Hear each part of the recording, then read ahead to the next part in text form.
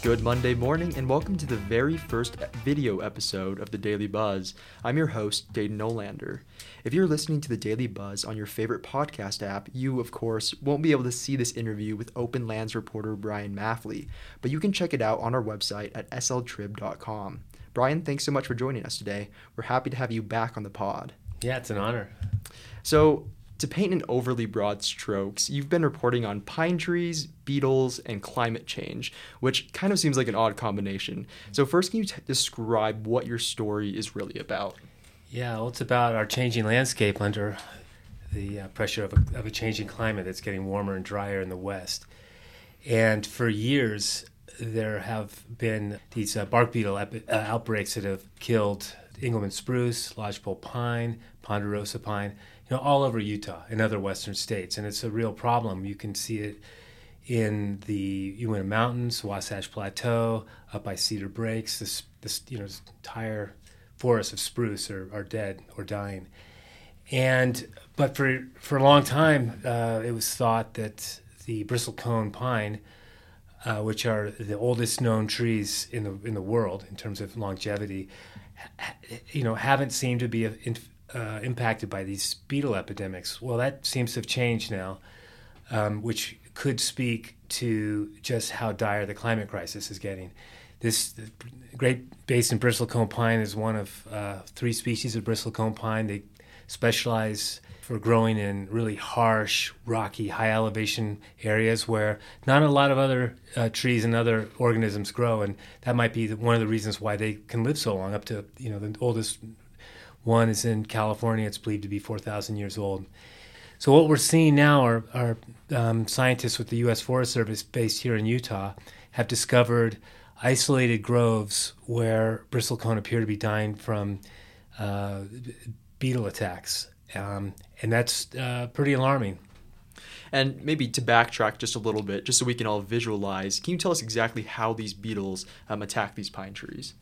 What they do is they burrow through the tree bark and lay their eggs inside the cambium later, where they kind of eat away these vital tissues of the trees. And after a while, the so-called galleries that the larva beetle create disrupt the flow of nutrients and water from the roots of the tree up to the needles, and they slowly die. Well, for some reason, maybe it's kind of like an evolutionary arms race, bristlecone are able to expel a lot of sap. So that has kept them safe from bark beetles. The problem with climate change, though, is as our winters get warmer, the bark beetles can survive through the winter, and their numbers proliferate a lot more quickly. So as a result, not only are the trees stressed from the last 20 years of drought we've been seeing, which reduces their ability to resist attacks, well, there's more bark beetles for them to have to deal with. And these bark beetles, for the most part, with a few exceptions, are native to the West. But their proliferation appears to be abetted by climate change. Got it. Yeah. And so, like you were kind of alluding to, Great Basin bristlecone pines are located in numerous areas around Utah and other western states. And I think your story included a very nice graphic to that effect.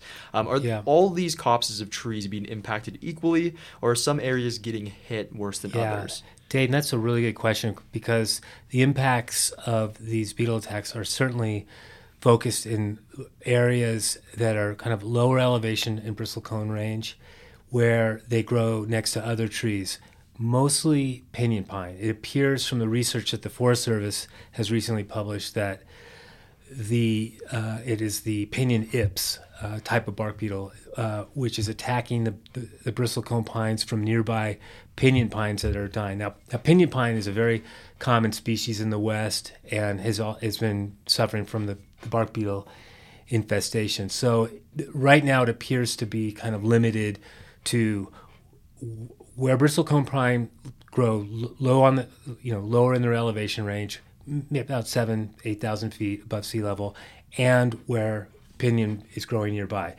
It's good to know here that in places where they grow near a similar species of tree called limber pine, the limber pine, in a lot of areas that the researchers saw, the limber pine are just all dead from the beetles, but then the bristlecone that are growing among them appear to be okay. So why is that?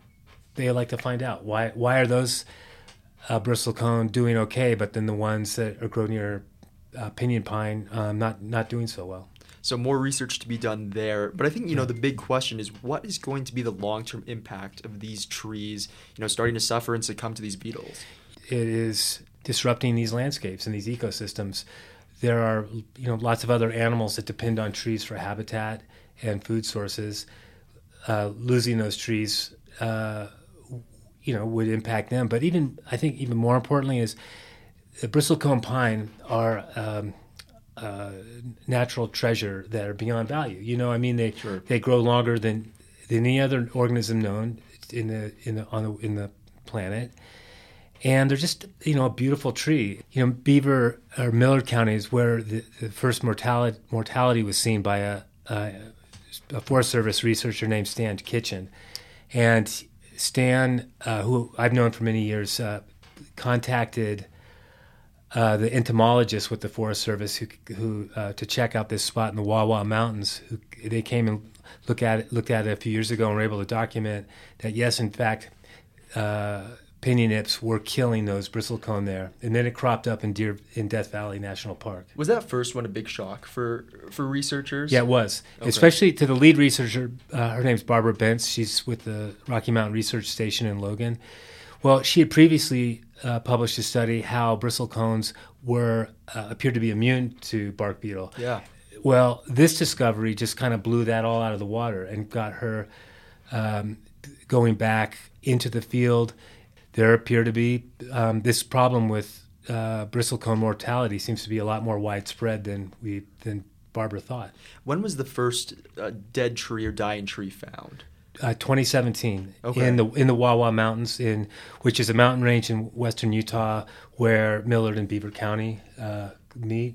Yeah. So fairly recent phenomena, even though these trees, like you were saying, can be super, super old at times. So really just recently in the last 5 years. Yeah, it's just been the last few years. And so what was even more alarming was the Forest Service then, that later that year discovered in Death Valley National Park in California that there is a grove of bristlecone there on Telescope Peak, which is the highest peak in the park, where it appeared to be dying in great numbers.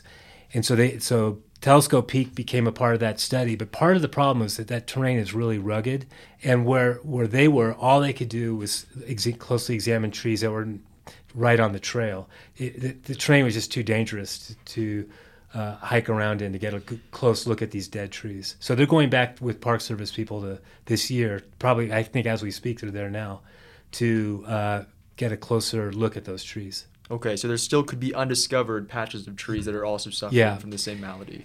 Exactly, yeah. And I think, as far as the Park Service is concerned, is this grove of bristlecone pine in Death Valley is a very special grove, and they would like to figure out how to protect it. It is, so, these are incredibly important resources, and it would be a shame to lose them. Yeah. Well, final question. Unfortunately, it doesn't appear that climate change is going to reverse course anytime soon, or even slow down for that matter. Is this trend here to stay, or is there some hope for the Great Basin bristlecone pine heading into the future? Yeah, well, there has to be a lot of hope because this is a tree that's evolved to survive almost anything. And I mean, what's concerning here is nature's great survivor being taken down by a tiny little bug. But that said, I mean, bristlecone in most of their range, they don't grow around other trees. They just grow in types of soils and environments that are just too harsh for other trees. And so if there aren't other trees around to play host to the beetle, those trees will likely be safe.